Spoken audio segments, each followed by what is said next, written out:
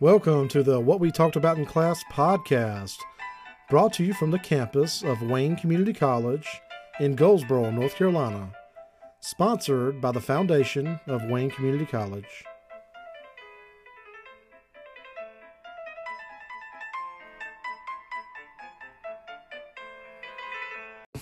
Because Chapter 16 is on understanding financial markets and securities markets.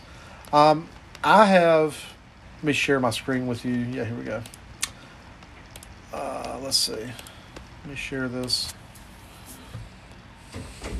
Can everybody, see the lecture screen or the presentation screen? Okay, good. I have studied markets for probably 25 years now.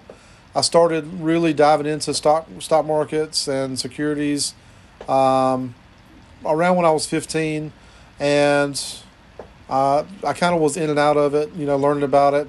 And about 5 years ago, I got really focused into it again because when I started working at Wayne, I set up a retirement account through the state. And then I said, I really want to focus on this. So I started saving some additional funds beyond that.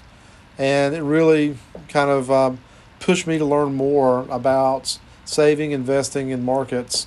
And so I've got a certain amount of knowledge on this. I'm not an expert in all facets of it, but I would like to share what I've learned with you. And the key takeaway from this chapter, this is based or geared towards from like a student perspective, but the greater takeaway you need to have from this chapter is you need to be saving and investing your money.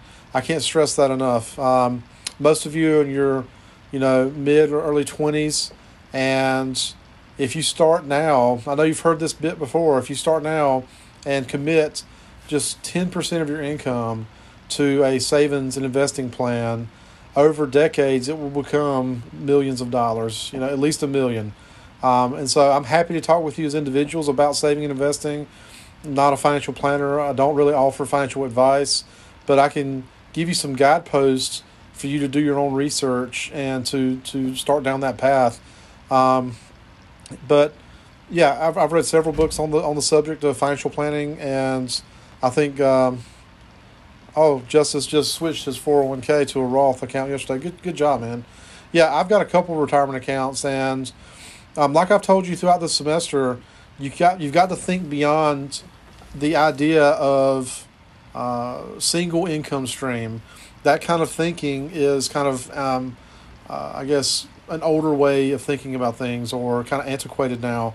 You need to think multiple income streams. What can I do to not only earn an income, but have a side income as well? And the greater challenge is to have income that happens regardless of if you work or not, residual income. And so whether it be you buy a rental property at some point that you rent out and you get that residual income off of that, or you start a small business online that is selling things 24/7, 365, whether you touch it or not.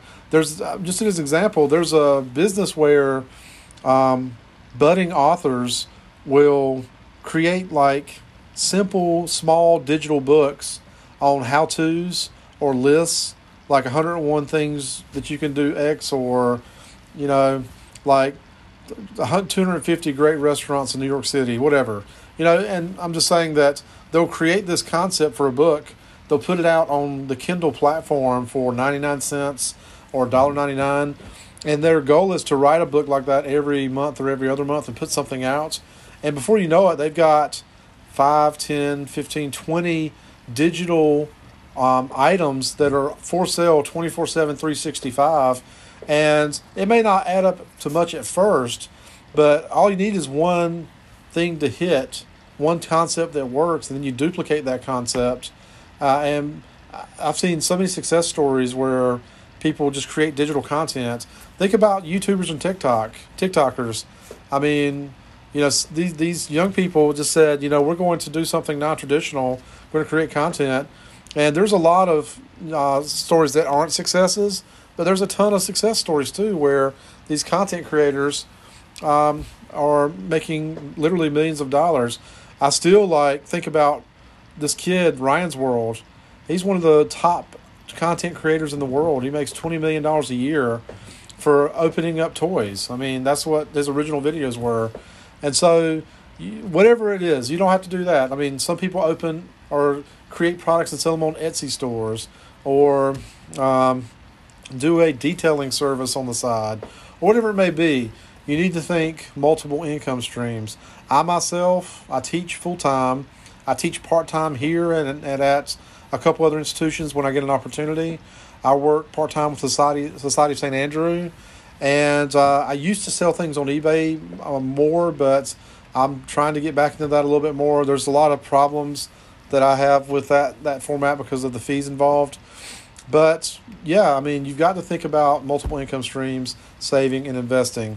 And with that, I'm going to go ahead and jump into the lecture and start talking about these financial and securities markets. And so, finance, to make money, firms must spend money. Finance is critical to success of all companies. Financial management is the art and science of managing a firm's money so that it can meet its goals. Managers in all departments work closely with financial personnel. Revenue from sales should be the chief source of funding. However, sometimes sales do not come in when the bills are due. This is where you have financing that comes into play. Financial managers track money flowing in and out, while work with other managers to determine available funds and how much money is needed. Financial management uses financial statements and other information to make financial decisions. So responsibilities and activities, it's a complex and challenging job. Yeah, I mean, when you're dealing with large pools of money, you have to figure out different scenarios and what would happen in this scenario A, B, and C. If you use the line of credit, meaning that you're not tapping your revenue sources of cash, you have to determine how quickly you could repay that line of credit, because when you've got that line of credit tapped, you're actually paying interest every moment that those monies are not repaid. So you have to analyze that. So analyze financial data and monitor a firm's financial status. Prepare and implement financial plans. Key activities are financial planning, investment, spending money, and financing, raising money, whether it be from lenders or other forms. Some companies will issue bonds to raise funds. Some companies will create plans to raise revenues or to cut expenses. All these are part of that matrix of trying to get things done through a financial lens. So the main goal is to maximize value of the firm to its owners.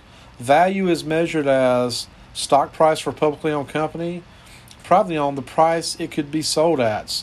How much value, what's it worth to an outside market, to an outside buyer. To maximize value, managers consider short and long-term consequences of actions. If I do this, what will be the consequence, either positive or negative, of doing that? There's a company that I've been following the past 6 months. It's called MicroStrategy. Really interesting story. The owner is a billionaire, or the majority owner, and it's a publicly traded company, but he announced a new corporate reserve strategy. This guy, they had $500 million in cash, and his thesis was the cash sitting in bank accounts was basically being inflated away at an exorbitant rate due to money printing. When you print money, you create more inflation. And so he said that $500 million is losing, between 5 and 15% of real world buying power every year. And that's a big chunk of money to lose. I mean, at 5%, that's $25 million of buying power a year that you're losing. And so he said he's got to come up with an alternative plan in order to conserve the wealth or the buying power. So he considered investing in stocks, which he said that wasn't a good plan because stocks are overbought, in his opinion. And if he did invest in stocks, he didn't know which one would be the good one to get into because of the overbought, situation. He said he considered commercial real estate. The problem with commercial real estate is that it's hard to buy in large chunks for a good value because COVID has complicated the landscape with regards to real estate. So he said that was problematic. He considered investing in gold. The problem with gold is buying $500 million worth of gold is problematic because it's a large chunk of heavy metal that you have to pay to secure. It's expensive to move. Just a lot of problems he associated with that. He considered a stock buyback of his own stock, and he was planning to do part of that. The problem with that is that you defund the company because you're basically giving the shareholders value that you can't use anymore. You're just buying back that stock. So he said his new thesis was he decided to invest in cryptocurrency and bought $450 million worth of Bitcoin, and they just announced they're buying another $400 million through the issuance of company bonds. And so we don't know what the consequence, if that's going to be positive or negative. I just think it's fascinating, a really interesting story. The company's name is MicroStrategy. So if you want to read more about that, go look it up. I think it's fascinating that they would take that approach. And so their thesis on that, though, is profit or maximizing value. I will say that the company's stock has gone from about 140, 150 to around, it's over 300. I don't know the exact. And it's happened all within the past 4 to 6 months. So the market must like that move. Financial managers consistently strive for a balance between opportunity for profit and the potential for loss. So you've got to look at the risk reward, return versus risk return trade-off. Yeah, and ultimately, I mean, business is about risk, pursuit of risk, because risk equals reward. But you also have to look at it from a practical standpoint too. And can you sleep at night knowing that a certain amount of money is tied up in certain investments? And if you can't sleep at night, it probably is not a good idea to go down the path you're considering. Consider many risks and return factors when making investment and financing decisions. Market demand patterns, interest rates, economic conditions, and market conditions, social issues. These are all factors that you have to consider when you're making a financing decision. So how funds are used. To grow and prosper, firms must keep investing money in its operations. It takes a lot of cash. Cash is you've probably heard me say this before, cash is the blood and oxygen of a living organization. If you take cash out of a living organization, it will die very quickly. Just like we need air and blood to live, organizations need cash. Cash keeps the lights on. It keeps employees paid. It keeps the inventory or the inputs to create outputs. It keeps those coming in. It does the marketing for you. It's everything. And so cash is very much, I've said this year. In fact, this is one thing I learned in 2020. And I think I knew this subconsciously, but it really was evident when this COVID thing happened. Cash is the ultimate survival tool. You think about survival tools, a lighter, survival knife, a sleeping bag or a blanket, something, things that keep you alive, food and water. Yeah, but cash, hard currency, is the ultimate survival tool because if you've got that, you can buy the other things that you need to survive. And this, just like I've been talking about this lecture, is saving and investing. If you don't have any money saved or invested, when a life emergency happens and you need liquidity, you need cash, the only option you have is either sell something or go borrow some money. And those are really not good short-term things to do, unless you've been saving a commodity like silver or gold and you can liquidate it for the purpose of being able to cash out for living expenses. So having cash on hand is very much advisable for individuals as well as organizations. So short-term expenses support day-to-day activities. Long-term expenses are typically for fixed assets, things like mortgages on buildings and things like that. So short-term expenses, also often called operating expenses, outlays to support current production and selling activities, results in current assets that can be converted to cash within a year. Thinking about inventory, that's convertible. Financial manager's goal is to manage current assets so firm has enough cash to pay its bills and support its accounts receivable and inventory. You want a certain amount of inventory but you don't want more than you can support, meaning that you may have a great product or service, but if you can't liquidate it quickly, then you're just sitting, like, let's say that you sell 100,000 units a year of a certain product. You don't need 1,000,000 units on hand of that product. It may be nice to have 1,000,000 units on hand of that product, but if you're paying interest on a line of credit to have that inventory, that's really problematic. I mean, you're spending money you didn't need to spend to have inventory you didn't need to have. And so if you know that you do, like last year you sold 50,000 units, this year you sold 100,000, next year you might could project we need 150 to 200,000 units, but you don't want to.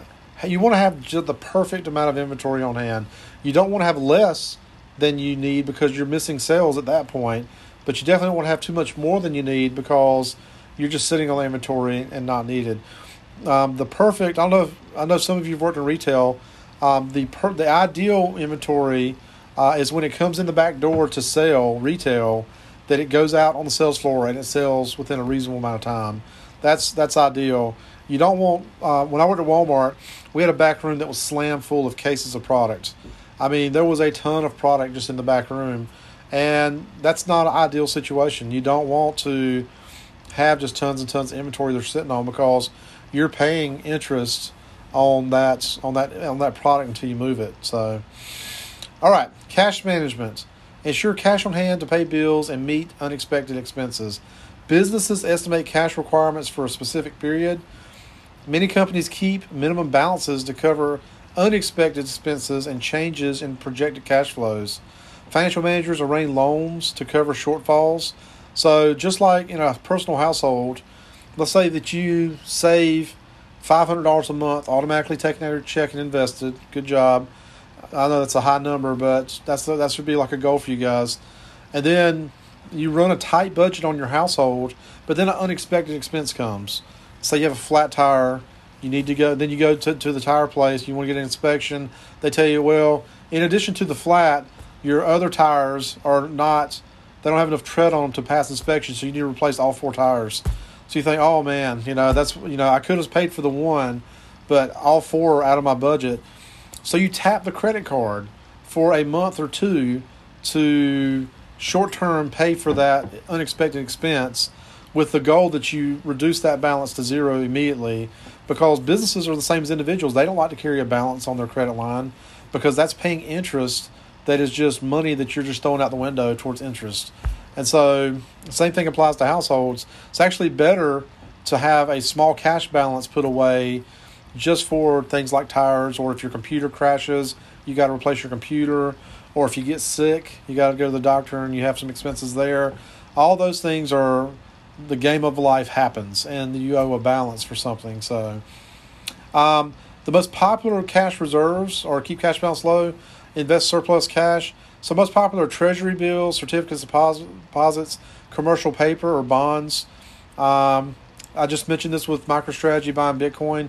These are areas that companies can plant their money with the hope that it will be a treasury reserve or a way to hold their cash in perpetuity and pay some form of interest on it or have some type of return. Managers also try to shorten the time between cash outflows and inflows. Key strategies are AR collections, pay money owed to others as late as possible, and minimize funds tied up in inventory.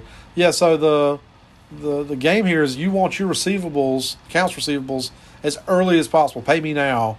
But you don't want to pay your bills until as late as possible so you can hold that cash. And then minimize funds tied up in inventory. I've mentioned that quite a bit.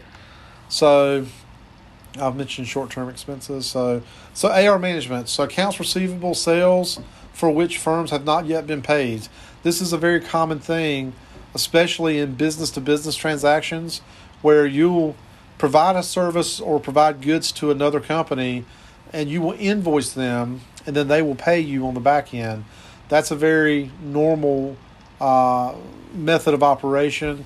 You do want it to be timely, though. You don't want to jam up so much time with that. Accounts receivable, or AR, averages 15 to 20% of total assets. Sometimes companies will sell their receivables. There's a term for this, and it's slipping my mind, but I just watched a American Greed episode about this, where a company needed cash. They sold their receivables to a third party who pays them a reduced rate. Let's say that I'm owed $100 in receivables, but I'll sell that receivables to a third party for $80. And so now the receivables go to them. They'll get the full 100, but I'll get 80 now. And so that's I guess a measure that some companies will take.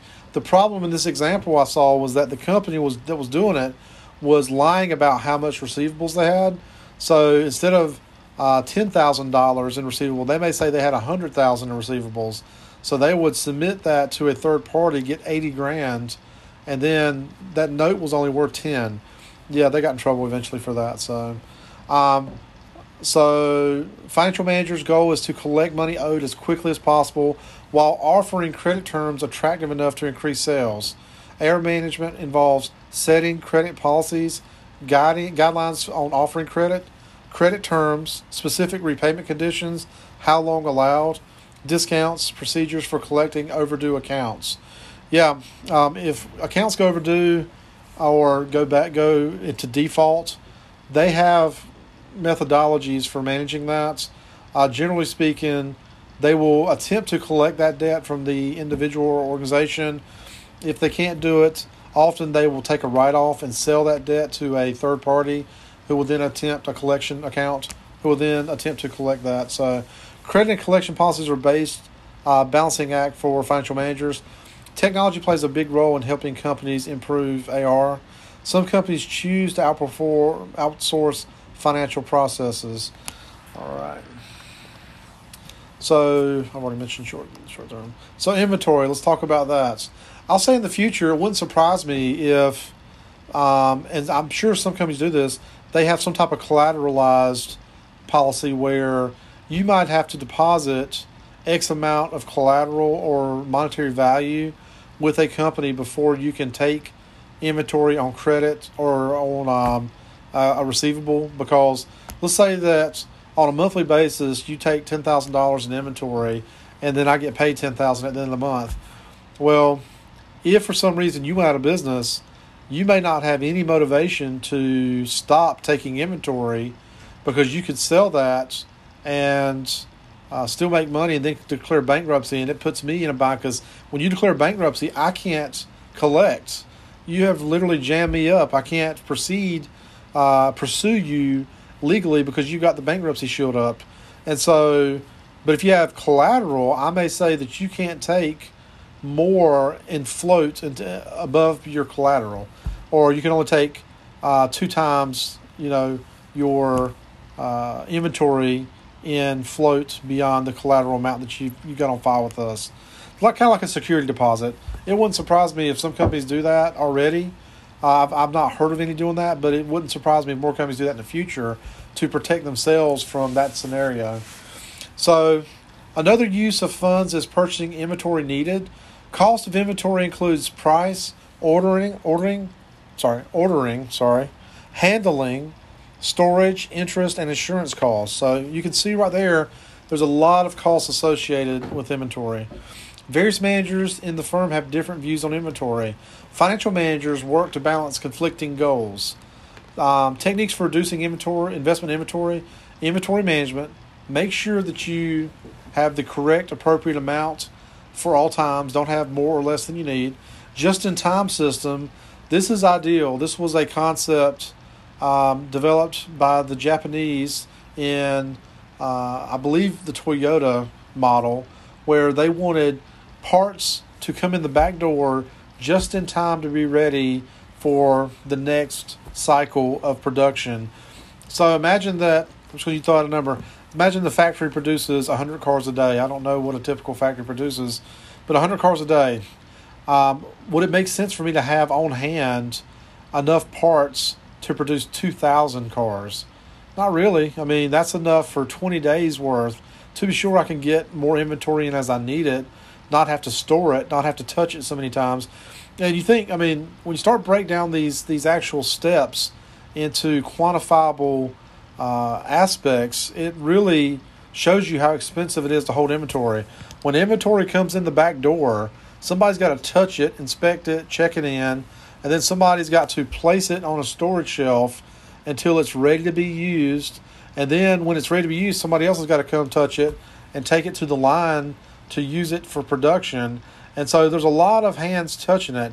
Wouldn't it be better is if it came in the back door, got checked in, and then went straight to the line?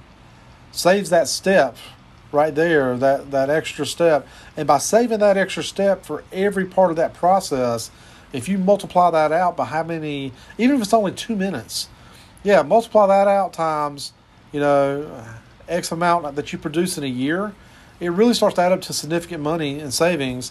And anytime you can trim those processes, it really is a significant amount of money you're saving. So, retail forums, inventory management is a critical area. Closely monitor inventory turnover ratios. Too high, it's affecting working capital on hand. You have to borrow money. And if it's too low, not enough on hand to satisfy customer demand, meaning you've got an out, meaning that you're missing a sale because you didn't have enough inventory on hand to meet that demand. I gotta tell you, I mean, I'm pretty easygoing, but there are certain products that if you go to the store to get and it's out, it does frustrate you. But it's double frustrating when you go back like 3 to 5 days later and it's still out. You're like, what's going on? I came here for this product. It's still not there. I don't have a lot of products that fall into that category because I usually can get a complementary product or a substitute product to do that job. But there's certain products, like my wife uses Clorox 2 pods, and she doesn't like the liquid version. She likes the pod version, and those things have been like scarce. You just can't find them. I don't go to like store to store looking for them, but the stores I do go in, I'll check, and they're just not there. And there's been several items like that over this year that have been scarce. All right. So how funds are used? I think, short-term and long-term. So to grow and prosper, a firm must keep investing money in its operation. Financial managers best determine how to do that. I've already mentioned that. Short-term expenses support day-to-day, and long-term for fixed assets. So long-term exposures, the previous was short-term. Firms invest in physical assets, land, buildings, equipment, machinery, information systems. These are capital expenditures. Benefit is long-term. Mergers and acquisitions are also included. Most common reason to make capital expenditures are expansion, replace, renew fixed assets, develop new products. Capital budgeting is used to analyze long-term projects and select those that offer the best returns while maximizing firms' value. Managers look at project cost and forecast future benefits to calculate return on investments. All right, so let's talk about financing. How do firms raise funding they need? They borrow money, that's debt. They sell ownership shares, which is equity, and they retain earnings, which is profit. Those are three potential ways to produce cash.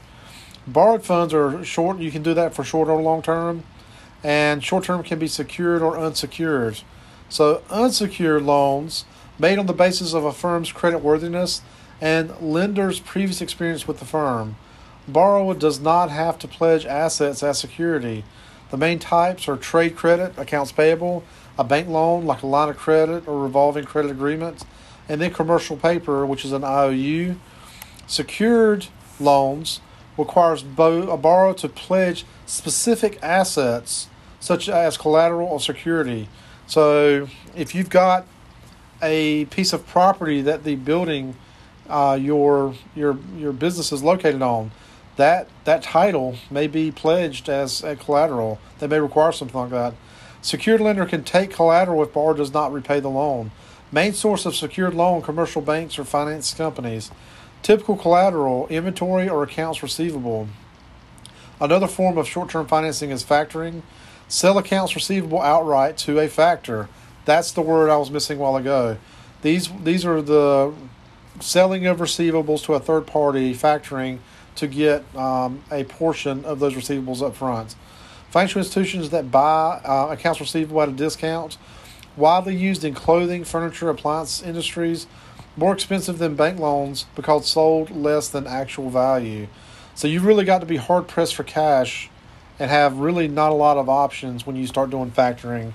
And the bad thing about that, it's like taking a payday loan. It's a hard habit to break because you you take a payday loan like a week before you get paid. I've never done one, by the way, but then you have to, when you get paid, you pay that back, and then you have to try to make it on that short amount of paycheck to the next one.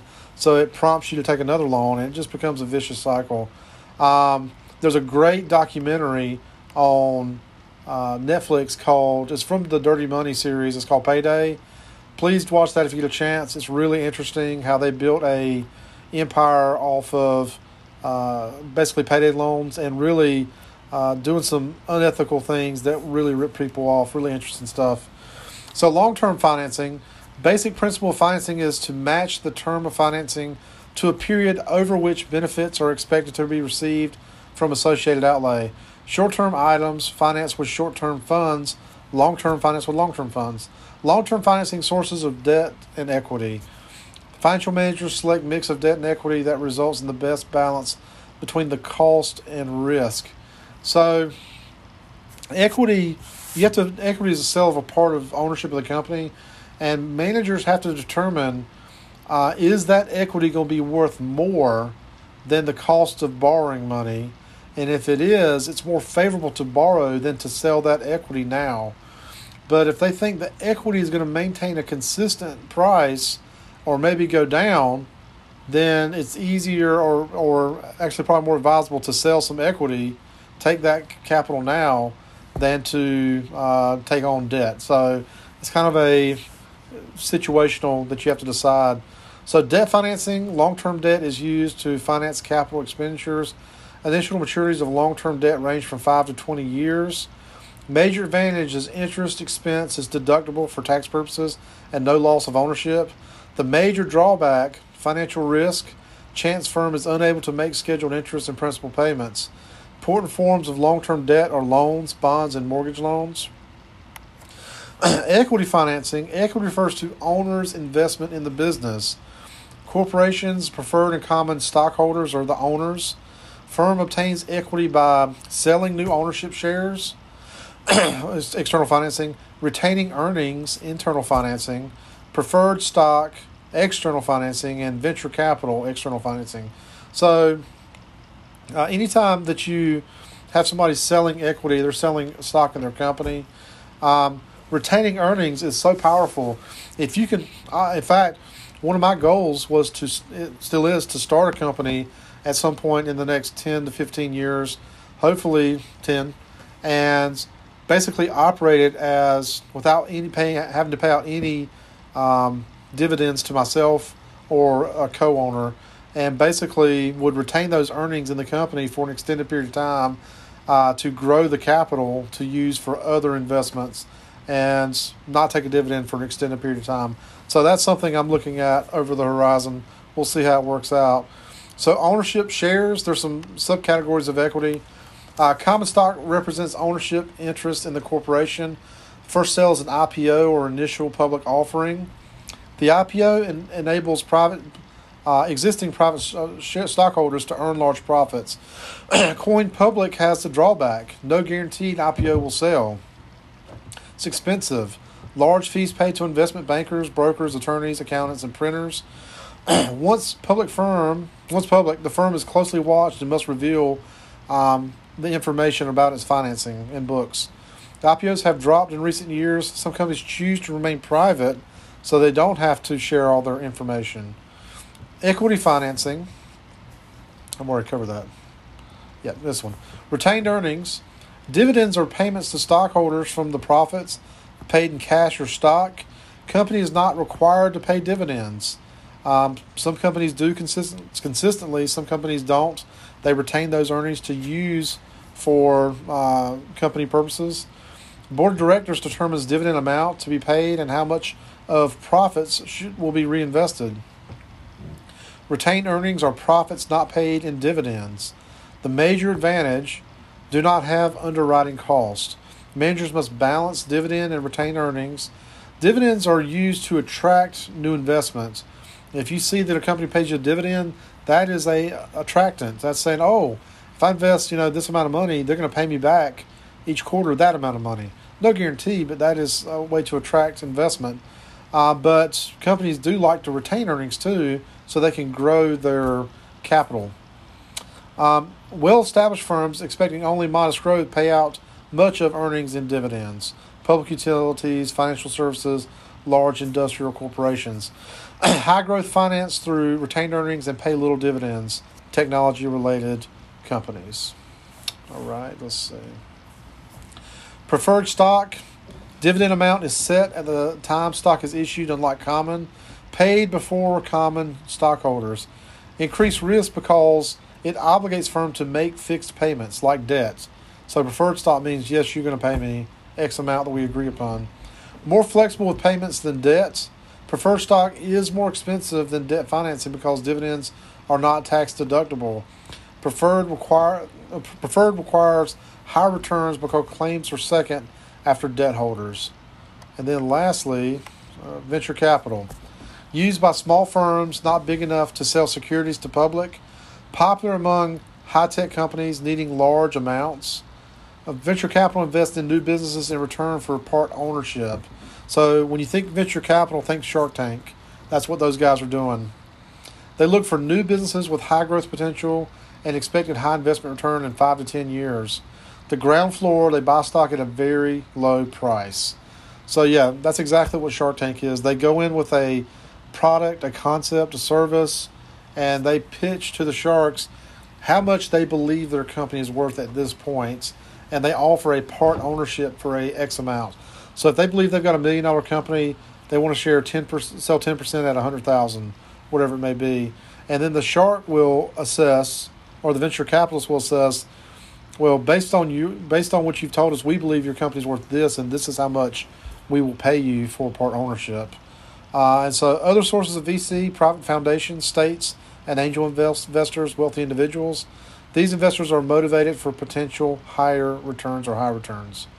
There's one, Tim Draper is one that I follow. He's an angel investor and a venture capitalist.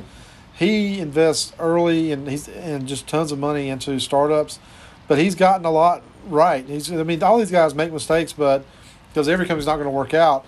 But he invested in Twitter early, Uber, and several of the big current Silicon Valley type companies. And so, securities markets. This is getting close to the end of our lecture. So securities markets are stocks, bonds, and other securities traded in securities markets. Streamline purchase and sale activities of investors. Transactions are made quickly and at a fair price. Securities, investment certificates representing equity or debt. Corporations and government raise capital to finance operation and expansion by selling securities to investors who take risks with hopes of profit. Average day investors trade billions of shares of stock in more than 10,000 companies. Individual investors invest their own money to achieve personal financial goals. Institutional investors investment professionals who are paid to manage other people's money, aim to meet investment goals of their clients. So, types of markets. Securities are divided into primary and secondary markets. Primary markets are new securities are sold to public. Issuer gets proceeds, sold in primary market just once. Secondary markets are already issued securities bought, sold among investors. Issuers aren't involved. Most transactions take place here: broker, dealer, over-the-counter, and commodity exchanges. Investment banks and stockbrokers. Two types of investment specialists. Investment banks help companies raise long-term financing, act as intermediaries, buy securities from corporations and governments to resell to public. This process is called underwriting, main activity. Advises clients on pricing and structure of offerings. Examples are Goldman Sachs, JP Morgan, and Morgan Stanley. Stockbrokers are licensed to buy and sell securities on a client's behalf, also called account executives. Executive orders for stock, bonds, mutual funds, etc. Paid commission for executing transactions. Today, brokerage firms offer online trading capabilities. Online brokers are popular with do-it-yourself investors. I'll just say a note on this. Once again, not financial advice. It's okay to do your own investing, but do try to, if you end up at a company that has a 401k plan, and if they have a match, by all means, please match out. At least do the match, because if they do a 5% match, that means like if you put up $5, they will also put up $5, and that doubles your investment instantly. It's 100% return up front, and if you max that out, you'll be so glad you did, and you can check on me in 30 or 40 years. Hopefully, I'm still alive, and thank me for the advice. So anyway, let's see. All right. Investing in bonds. Bonds can be bought and sold in securities markets. Price of bond fluctuate over its life as market rates fluctuate. Corporate bond issued by corporations with a par value of $1,000 can be secured or unsecured. Can issue mortgage bonds secured by land, buildings, and equipment. Investors can also buy high yield or junk bonds. These are high risk, high return, possibly, typically sold by companies whose credit does not allow access to the debt markets. Corporate bonds can also be issued with options to convert to common stock. Convertible bonds allow a bondholder to exchange bond for a specified number of shares of common stock. Municipal bonds issued by states, cities, and counties, other state, local, and state. General obligation, revenue bonds, attractive because interest earned is tax exempt. Bond rating allows investors to know the quality or level of risk. So there's a lot of different investment vehicles. Other popular securities investors can buy: mutual funds, exchange-traded funds, and futures contracts and options. So mutual funds are basically a collection of investments, generally stocks and bonds, and maybe money markets and things like that. But it allows financial service companies that pool its investors' funds to buy a selection of securities that meet investment goals. Investors chooses the fund that matches their interests. Some funds invest in particular types of companies or assets. Appeals to investors for a variety of reasons. I invest in one right now that is basically a collection of tech stocks. And the reason I like it is because you get exposure to companies like Apple, Google, Amazon, Facebook, Netflix, Tesla, but you don't get direct exposure to individual stocks. If you're buying individual stocks, your money is destined to thrive or fail with that individual stock. But if you buy a mutual fund, you diversify the risk across, in this particular case, about 150 companies. So if one company finds out that they've done something illegal or wrong and they go under, it won't destroy some of my life savings. And so that's a big benefit to a mutual fund. Exchange-traded funds hold a broad basket of stocks with common theme, trade on stock exchange, so the price fluctuates throughout the day. Investors pay commissions to buy and sell these shares. Yeah, exchange ETFs are basically a collection of a theme of type of stocks. Like there's one I looked at this past week that specifically buys online retailers. So when you buy into that specific ETF, you're investing in just these online retailers like Chewy.com, Amazon, Etsy, Pinterest, those types of companies. There was another one that I looked at that invested in real estate. So there's all types of investments. It is good advice to seek out a financial planner to talk to you about these things now, because don't wait till you're 40 to start planning for retirement. The time to plan for retirement is actually in the 20 to 25-year-old bracket. There's never too late to start planning, but I wish that I had really took it seriously in my early 20s and made a solid retirement plan then, because I probably could have retired at 50 or 55 and had a lot more money, So futures contracts and options. Contracts legally binding obligations to buy, sell specific quantities of a commodity or financial instrument at agreed upon price at a future date. Options are contracts that entitle holder to buy, sell specified quantities of common stock or other instruments at a set price during a specified time. Okay, and so I'm not going to cover the last part on security exchanges, but basically this just talks about brokers, dealers, and market regulations. I will, since we are out of time for today, take a time out here.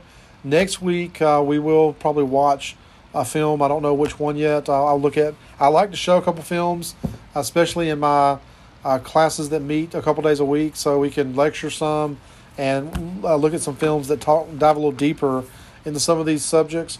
I will say that some of the ones I recommend for you guys are Too Big to Fail. I think that's on Prime right now. It's about the 2008 financial crisis. The Big Short, which is also about the 2008 financial crisis. Enron, The Smartest Guys in the Room. Hot Coffee, that's one that I like to show in business law that talks about mandatory arbitration. Tucker, which is about the auto industry and how they basically bullied small providers that were trying to enter the industry. What's another one? Any of the Dirty Money series on Netflix is really good. Talks a lot about scandals. American Greed, that's really good. Those are on Hulu. If you've got Hulu, there might be some on other services, and they talk about just mismanagement and misappropriation, and some of the stuff's pretty crazy that these people do, the scams they do. So, all right, guys, I appreciate your time and attention. Don't forget about the homework due this week. And if you need anything at all, please reach out to me.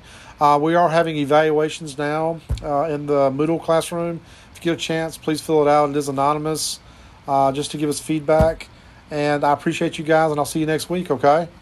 Have a good one. Thank you so much for spending some time with me on the podcast. I hope you got something out of it and learned something that you can use in the world and share with others. If you did like it, please indicate so by liking, sharing, or going to Apple Podcasts and leaving a review. Until next time, I wish you well.